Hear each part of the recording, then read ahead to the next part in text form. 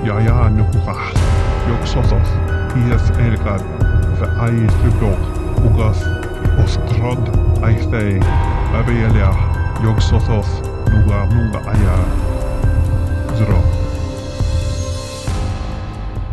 Welcome to the 342nd of the Cthulhu podcasts. I'm Felbrick. Today we'll be starting off with the 13th part of Wilmot's History of the Zulu War, and then I'll be running part 7 of 3 John Silence stories, and then we'll follow up with a little bonus. Let's head off to that dark continent. Chapter 9. The policy of Sir Bartle Frere received the hearty and most earnest support of those people who were best qualified to judge of it, the colonists of Natal and the Cape Colony. At large and enthusiastic public meetings held in every town of any consequence, unanimous votes of approval and sympathy were passed. In the city of Cape Town, a great mass meeting declared unanimously for Sir Bartle Frere. Grahamstown expressed itself in the same manner. Port Elizabeth notified its fullest confidence in His Excellency the High Commissioner, being persuaded that the policy he is seeking to carry out in South Africa is eminently calculated to secure the permanent tranquillity of the country and the welfare of its inhabitants. King Williamstown heartily sympathises with His Excellency and expresses its entire confidence. Graf Reinet, having heard with the greatest satisfaction the manner in which the metropolis has come forward to approve of the policy of His Excellency Sir Bartle Frere, cordially endorses the Cape Town resolution. Swellendam recorded its satisfaction with the well-timed movement in Cape Town. Georgetown notified its approval. Queenstown expressed its cordial sympathy and confidence. Kimberley declared strongly in favour of Sir Bartle Frere, and of course so did Pietermaritzburg, Durban, and other towns in Natal.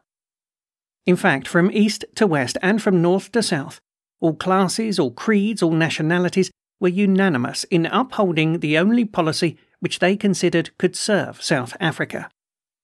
Bishop Kalonzo of Natal and several other able men in Cape Town held different views, but then their number was so very small as to detract in a very small measure from the unanimity of the expression of feeling. At public meetings, hearty voices of thanks were also passed to Her Majesty's government for having sent out reinforcements.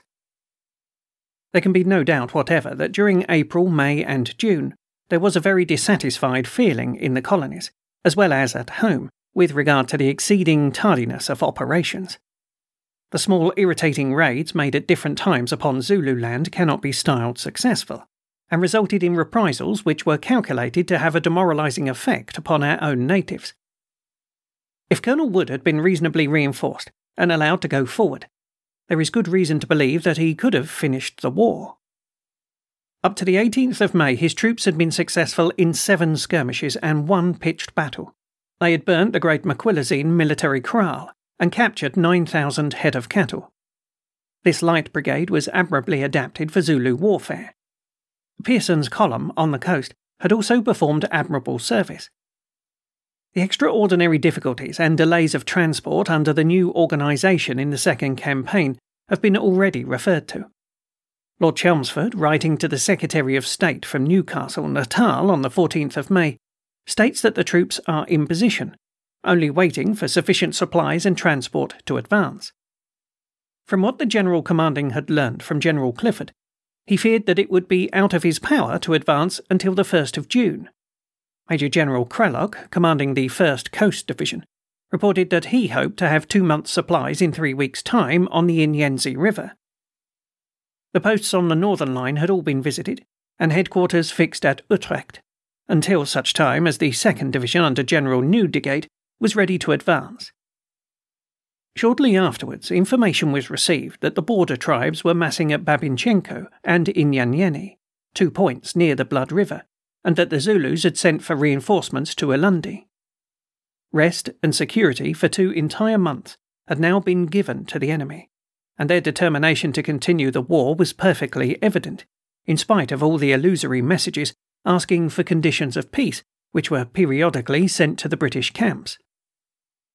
On the 26th of May, General Wood advanced his column 8 miles and General Newdigate proceeded a distance of 12 miles towards the Blood River. Lord Chelmsford established his headquarters at Copy Aline. Not until the middle of June could Port Durnford be used for sending supplies to General Krellock's coast column. Great additional transport facilities were by this means secured. On June 3rd, a belief prevailed at the Lower Tegela that an advance would be made as soon as the supply of cattle for transport purposes was sufficient. During all the operations, the percentage of sickness was not very great. In the early part of the war, a large number of men were invalided, particularly from the coast column. The Durban hospitals were full, but the number of deaths was not large, and as the cold season advanced, sickness became less. Zululand during May, June and July is in fact as healthy as any country in the world. The two northern columns moved on slowly. On the 7th of June, Lord Chelmsford was at the Nondani River, where a fortified post had been established. The 5th of June was the date of Colonel Buller's skirmish already referred to, in which lancers and dragoons were engaged. On the 17th of June, a correspondent reports that Newdigate's forces were constantly occupied patrolling and shelling kraals and dongas, with no appreciable result. At this time, the Zulus appeared in great force within sight of the camp at Lüneburg. Newdigate's column then marched to join that of General Wood. The utmost possible precautions were taken against surprise, both on the march and in the camp. At one place, the rocks which would have offered excellent cover for an attacking force were mined. The mines would be fired by means of electricity from the laager. Lines of galvanized wire were also placed around the camp, which the soldiers styled Ketchaweo catches. The heliograph was used for signalling by means of flashes, and turned out extremely useful. On the 26th of June, the 1st Brigade, with the Natal Naval Brigade, moved from Fort Napoleon, and the long-expected junction of the columns appeared at last likely to be effected. It was certainly high time. The English imported horses in Newdigate's brigade were beginning to suffer from the severity of weather and a scarcity of food. The Zulus had abundance of time to collect a large army, and the immense delay in striking a decisive blow discouraged the troops, encouraged the enemy, and caused immense dissatisfaction to the public at home and in the colony. The Imperial Ministry at last seemed to partially yield to public pressure and to public opinion. Sir Garnet Wolseley was appointed Commander-in-Chief and Her Majesty's High Commissioner for the Natal, Transvaal and Zululand. In connection with the burning questions of the day and the blame so lavishly bestowed upon the civil and military leaders in South Africa, the following dispatch from the Secretary of State ought to be read with careful attention. Sir Michael Hicks' speech says 28th of May, 1879. After full consideration of the condition of affairs in South Africa, Her Majesty's Government have decided that the arrangements under which the chief civil and military authority in the neighbourhood of the seat of war is distributed amongst the 4 different persons can no longer be deemed adequate to the requirements of the present juncture. In the number of imperial troops engaged and the expenditure incurred, the Zulu War has assumed dimensions far exceeding those of any other being carried on for many years in South Africa, and it appears but too evident that military operations have been seriously impeded by a want of harmony between the civil and the military authorities, of which the difference that has arisen between the Lieutenant General commanding the forces and the Lieutenant Governor of Natal, with regard to the disposal of a portion of the native levies called out for service, has furnished a striking example. In such a matter, the High Commissioner has no power to interfere, but were it otherwise you would be unable in present circumstances to interfere with any practical effect. For the prompt action requisite in time of war would entirely preclude the satisfactory reference to Cape Town of this or any other numerous questions requiring the decision of the High Commissioner. While on the other hand, your own presence at the seat of war has become impossible.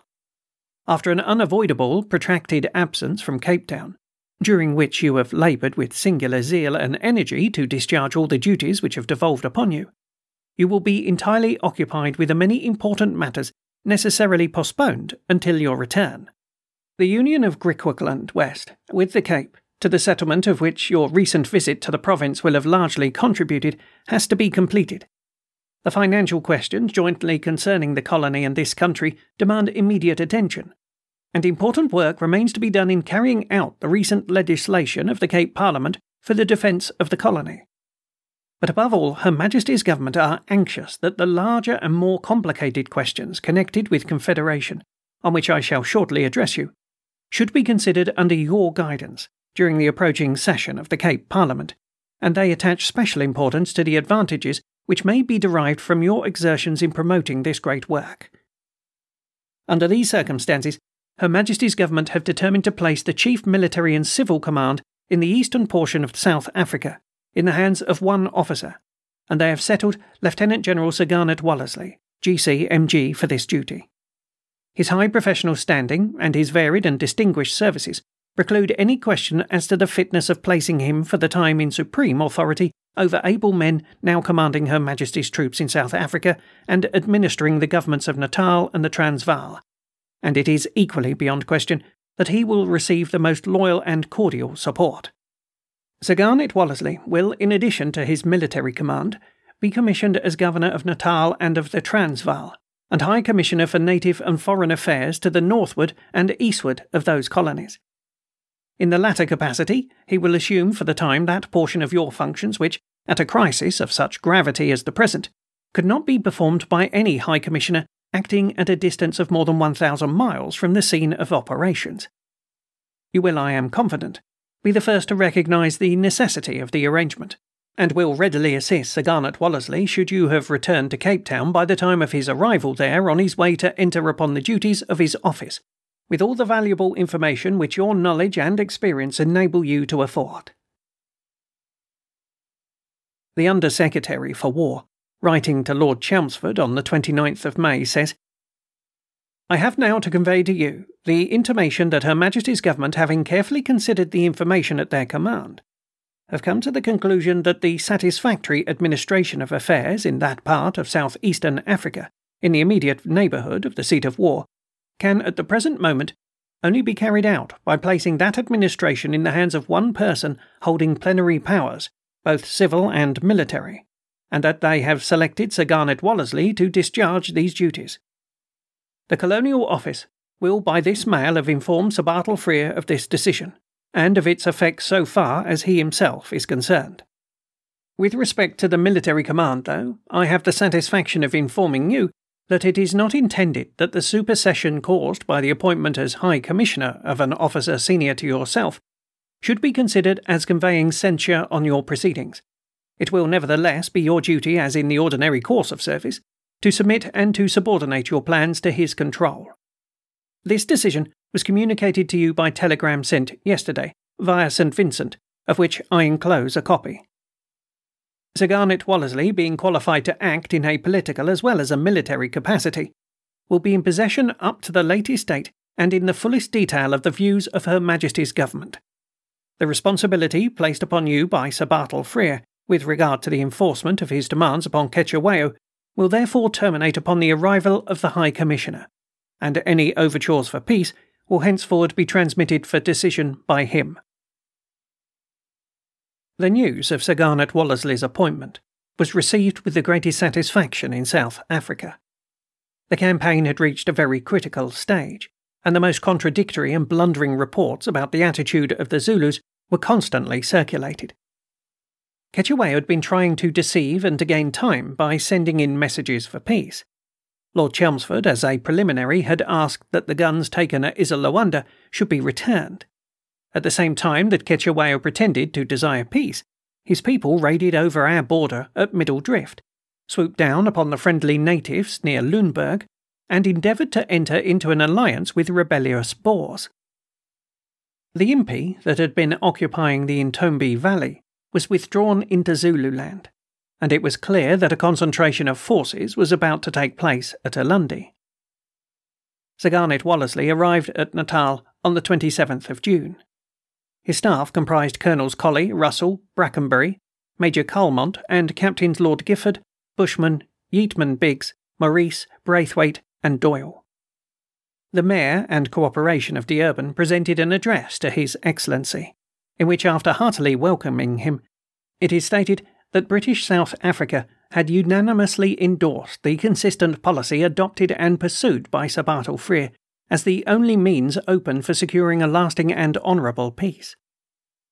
Sir Garnet Wallersley, in returning thanks, expressed a hope that a strong and stable peace might be gained, as a means to secure lasting immunity from external discord and hostility. Severe as this stress is upon you, you must, I feel confident, see cause for satisfaction in the patriotic and successful exertions with which your volunteers have laboured to avert peril from your country, and to maintain the prowess of English arms in battle. The new General and High Commissioner then proceeded to Peter Maritzburg, and shortly afterwards returned and went by sea to Port Durnford, but being unable to land there, was compelled to return to Dieurban, and to proceed thence overland to the front. A difference of opinion existed from the first as to the necessity of the Zulu War, and with reference to the character of Cetshwayo. This became much more pronounced after the disaster at Isoloanda. It is a significant fact that a very small minority of those who knew the Zulus and lived in Natal shared the sentiments of the British philanthropists, who lived securely at home and took upon themselves to condemn a policy with the reasons for which they were only imperfectly acquainted. The Bishop of Natal, Dr. Colenso, was in South Africa the leader of the party who denounced the war. In the blue books laid before Parliament, interesting letters from his able pen are published, in which he argues the Zulu case exactly as if the race were a civilized one, which could be expected to observe treaties, and with whom perfidy and deceit were unknown. In a dispatch from Sir Bartle Frere, written from Pretoria in the Transvaal and dated the 18th of April, the High Commissioner sums up the arguments for war. These reasons utterly and completely exclude any feeling or desire for vengeance, and all intention to advance civilization, commerce, and Christianity by the sword. It was absolutely necessary, however, that the Zulu king should cease to reign, the military power of that nation should be broken up, and his people made to feel themselves subject to the British power. Sir Bartle Frere says, "I believe that this is in the interests of the Zulus no less than their neighbours. It is in the interest of the European population of Natal and the Transvaal, because they cannot possibly live in peace and quiet with the Zulus in their present state as neighbours. The events of the last few months have rendered it unnecessary to prove by argument that the Zulus have been made into a great military power, that they can destroy an English regiment with artillery to support it, or to shut up or defeat a brigade 6 times as strong as the ordinary garrison of Natal, unless our troops are very carefully posted and very well handled.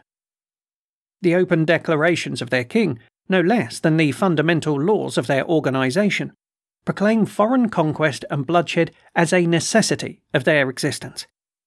They are practically surrounded by British territory. Except for the Portuguese, there is now no foreign territory they can reach for purposes of bloodshed without passing through British territory. It is, therefore, clear that they cannot continue in their present condition, with their present form of government and present military organisation, without attacking British subjects, or at best, offending neighbours who believe themselves safe as British subjects or allies. They make no prisoners, save occasionally young women and half-grown children. They show no quarter, and give no chance to the wounded or disabled, disemboweling them at once. They are separated from Natal by a river easily fordable for the greater part of the year, and not too wide to talk across at any time. The boundary between them and the Transvaal is even more easily passed. All these, I submit, are incontrovertible facts, proved by the well-known events of the past few months. I know that there are educated men to be found of great ability, who claim to be lovers of liberty and of right, and of their own species, who have lived long near the Zulus and who say there is no danger to be apprehended from them if we let them alone. That Cetshwayo is also a well-meaning prince, quite within his own right in massacring his own subjects, and our soldiers too, if they enter his territory. That all that is necessary to our own safety is to let the Zulu king alone, or if the English do not like that, to leave his neighbourhood. Having lived now for many weeks within a couple of Zulu marches of the Zulu border, among sensible Englishmen, many of them men of great sagacity, coolness and determination, and reasonably just and upright in all their dealings, who never went to sleep without having their arms within reach, and being prepared to take refuge with wives and families at a minute's warning within a fortified post, having learned from Voortrekkers and their children, who had witnessed the massacres of Winin and Blokkrantz, and who could thus testify that the present peculiarities of Zulu warfare are no recent innovation.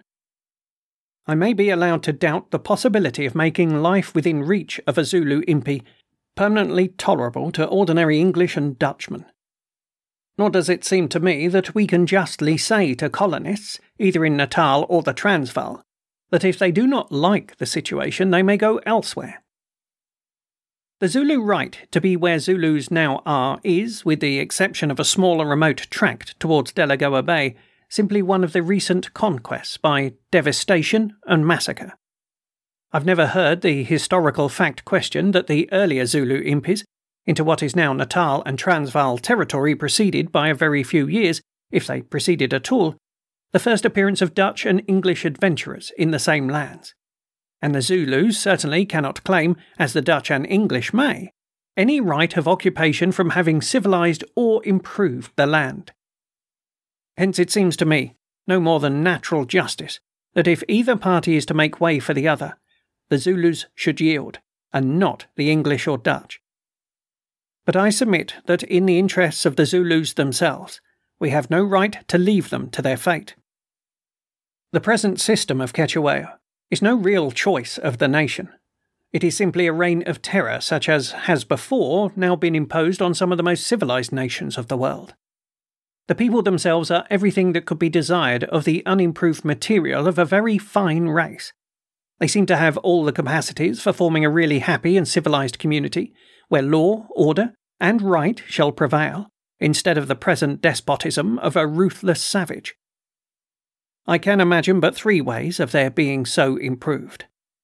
First, they might, living alongside a civilized community, gradually imbibe civilized ideas and habits.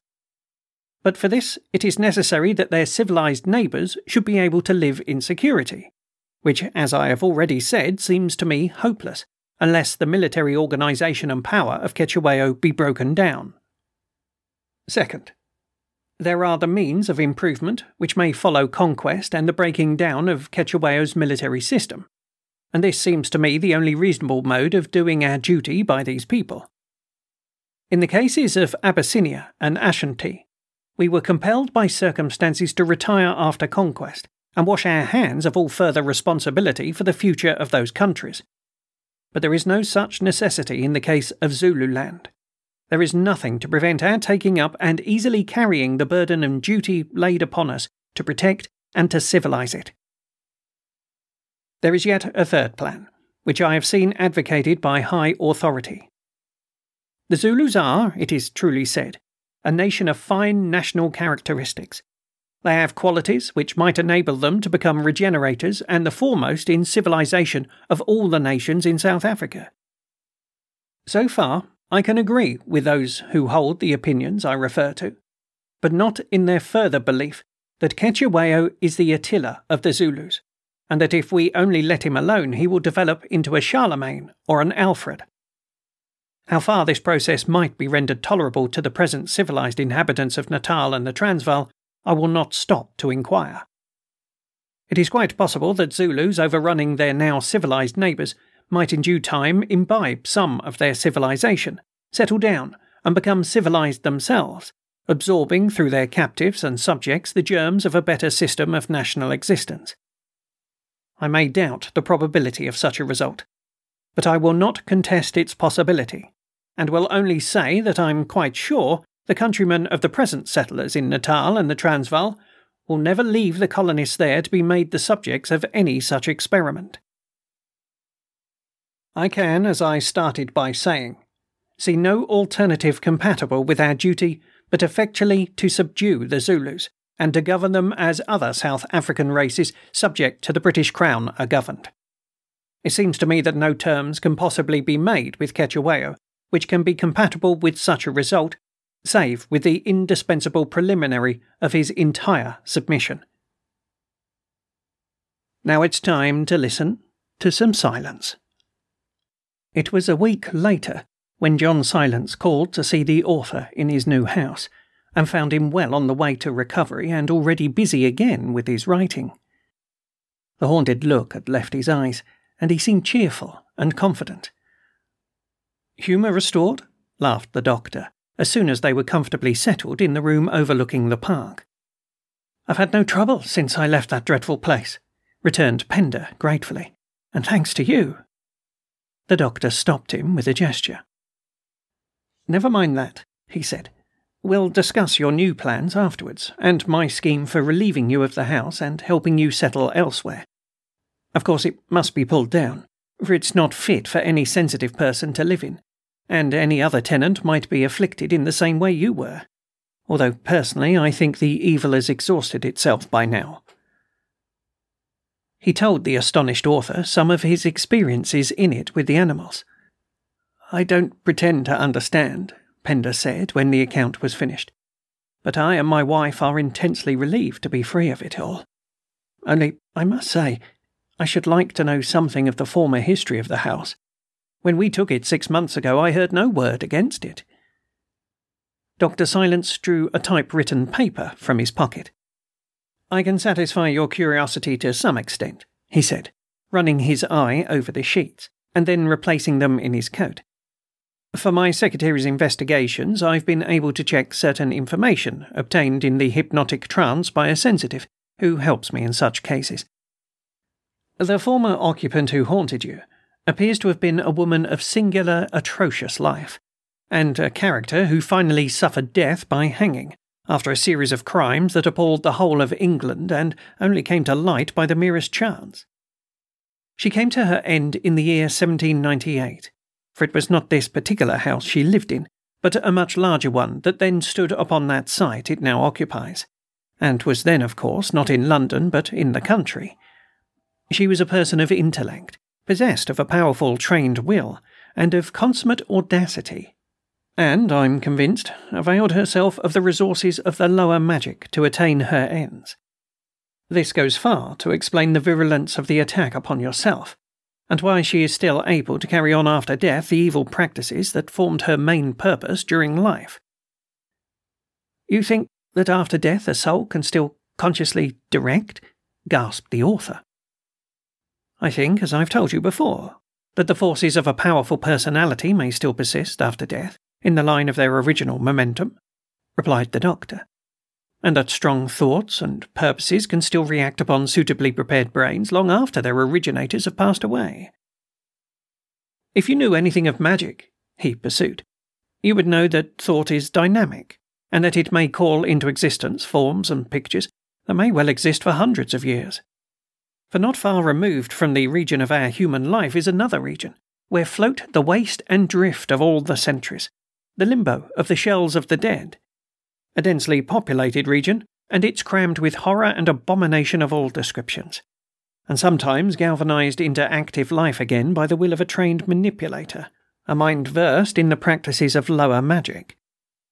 That this woman understood its vile commerce, I am persuaded, and the forces she set during her life have simply been accumulating ever since, and would have continued to do so, had they not been drawn down upon yourself, and afterwards then discharged and satisfied through me.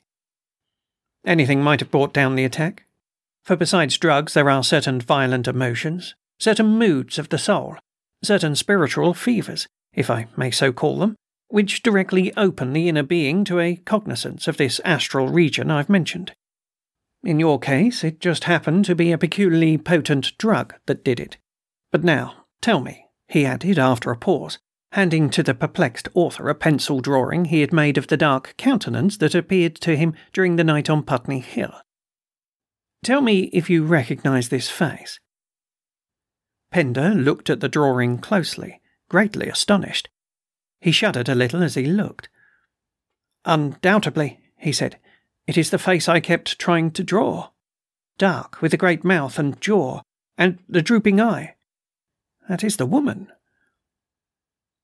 Dr. Silence then produced from his pocket-book an old-fashioned woodcut of the same person which his secretary had unearthed from the records of the Newgate calendar. The woodcut and the pencil drawing were two different aspects of the same dreadful visage. The men compared them for some moments in silence. It makes me thank God for the limitation of your senses, said Pender quietly with a sigh.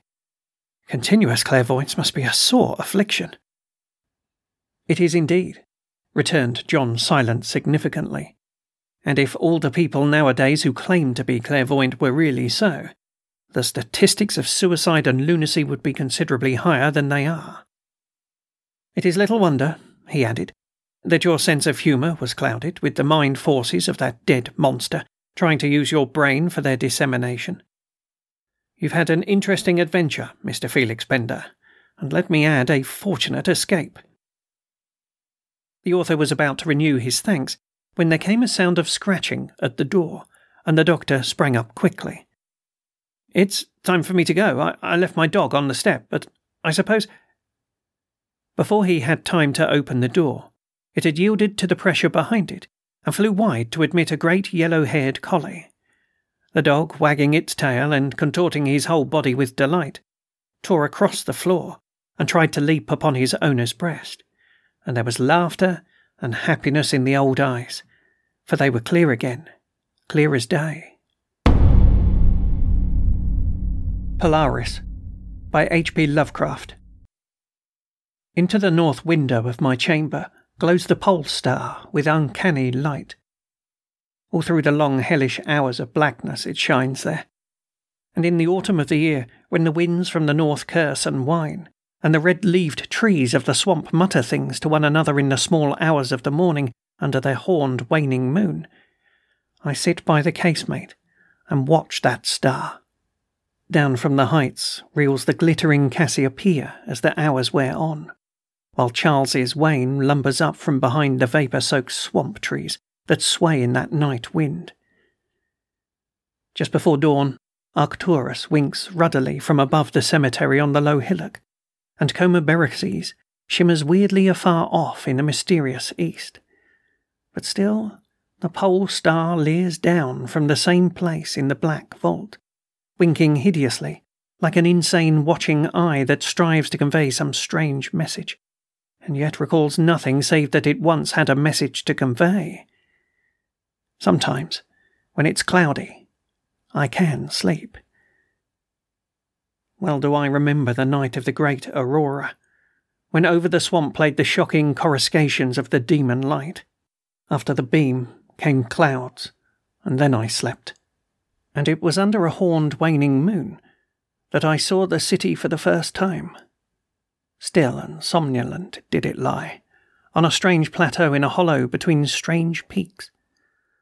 Of ghastly marble were its walls and its towers, its columns, domes, and pavements.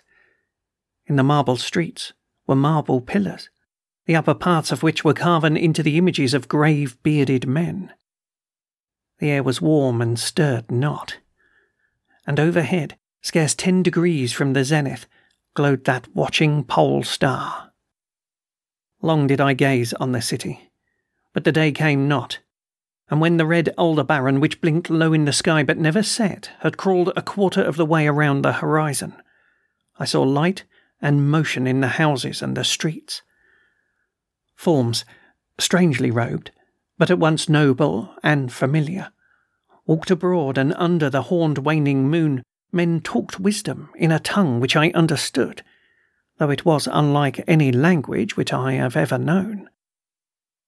And when the red Aldebaran had crawled more than halfway around the horizon, there were again darkness and silence. When I awaked, I was not as I had been.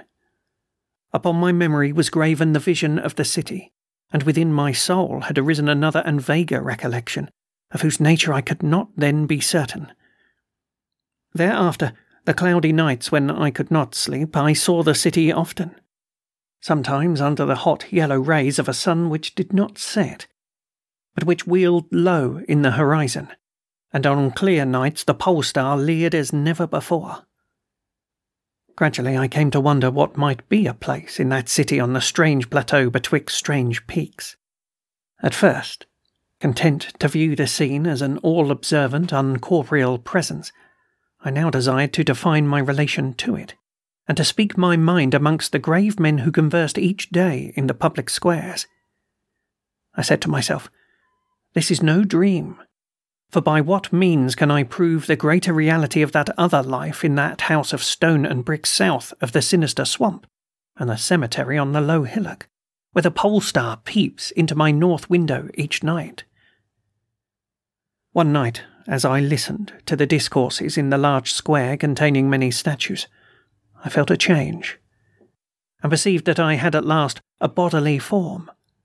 Nor was I a stranger in the streets of Olatho, which lies on the plateau of Sarkia, betwixt the peaks of Noton and Cadiphonic. It was my friend Alos who spoke, and his speech was one that pleased my soul, for it was the speech of a true man and patriot. That night had the news come of Dacos's fall, and of the advance of the Inutos, squat, hellish yellow fiends, who 5 years ago had appeared out of the unknown west to ravage the confines of our kingdom and to besiege many of our towns. Having taken the fortified places at the foot of the mountains, their way now lay open to the plateau, unless every citizen could resist with the strength of 10 men, for the squat creatures were mighty in the arts of war, and knew not the scruples of honour which held back our tall grey-eyed men of Lomar from ruthless conquest. Alos, my friend, was commander of all the forces on the plateau, and in him lay the last hope of our country. On this occasion he spoke of the perils to be faced, and exhorted the men of Olatho, bravest of the Lomarians, to sustain the traditions of their ancestors, who, when forced to move southward from Zopnar before the advance of the great ice sheet, even as our descendants must some day flee from the land of Lomar, valiantly and victoriously they swept aside the hairy, long-armed cannibal Nopkeks that stood in their way. To me, Alos denied the warrior's part, for I was feeble and given to strange faintings when subjected to stress and hardships. But my eyes were the keenest in the city, despite the long hours I gave each day to the study of the Noptic manuscripts and the wisdom of the Zanabrian fathers. So my friend, desiring not to doom me to inaction, rewarded me with that duty which was second to nothing in importance. To the watchtower of Thapnan he sent me, there to serve as the eyes of our army. Should the Inutos attempt to gain the citadel by the narrow pass behind the peak of Noton, and thereby surprise the garrison, I was to give the signal of fire, which would warn the waiting soldiers and save the town from immediate disaster. Alone I mounted the tower, for every man of stout body was needed in the passes below. My brain was sore dazed with excitement and fatigue, for I had not slept in many days. Yet was my purpose firm, for I loved my native land of Lomar, and the marble city of Olatho that lies betwixt the peaks of Noton and Cadaphonic.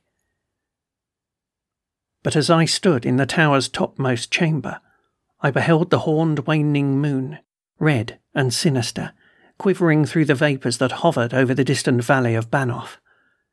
And through an opening in the roof glittered the pale pole star, fluttering as if alive, and leering like a fiend and tempter. Methought its spirits whispered evil counsel, soothing me to traitorous somnolence and a damnable rhythmic promise which it repeated over and over.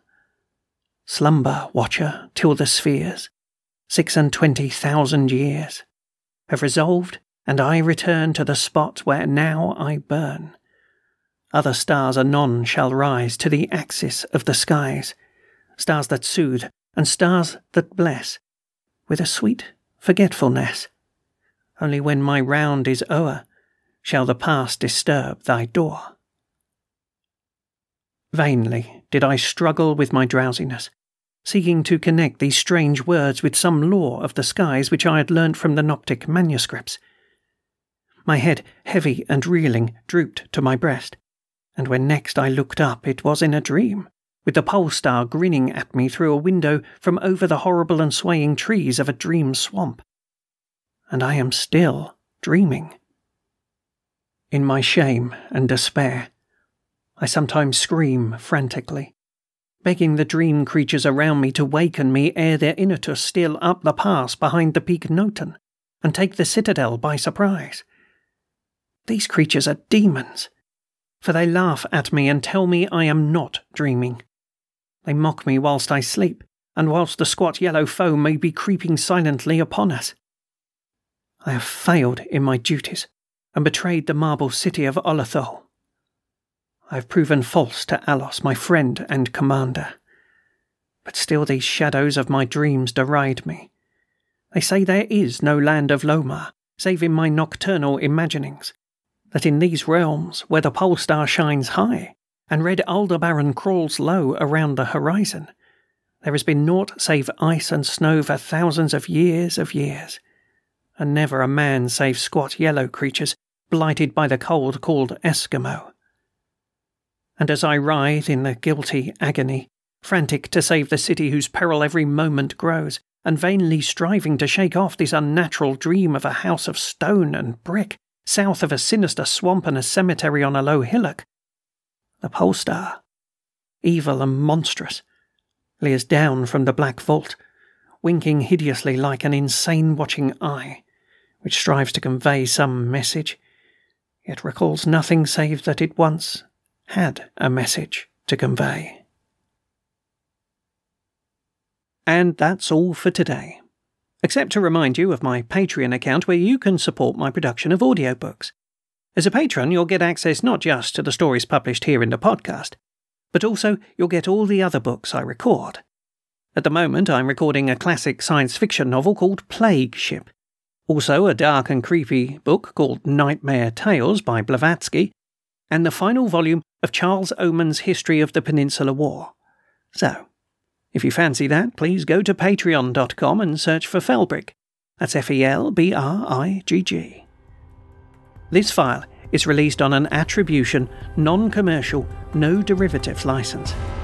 So, until next time.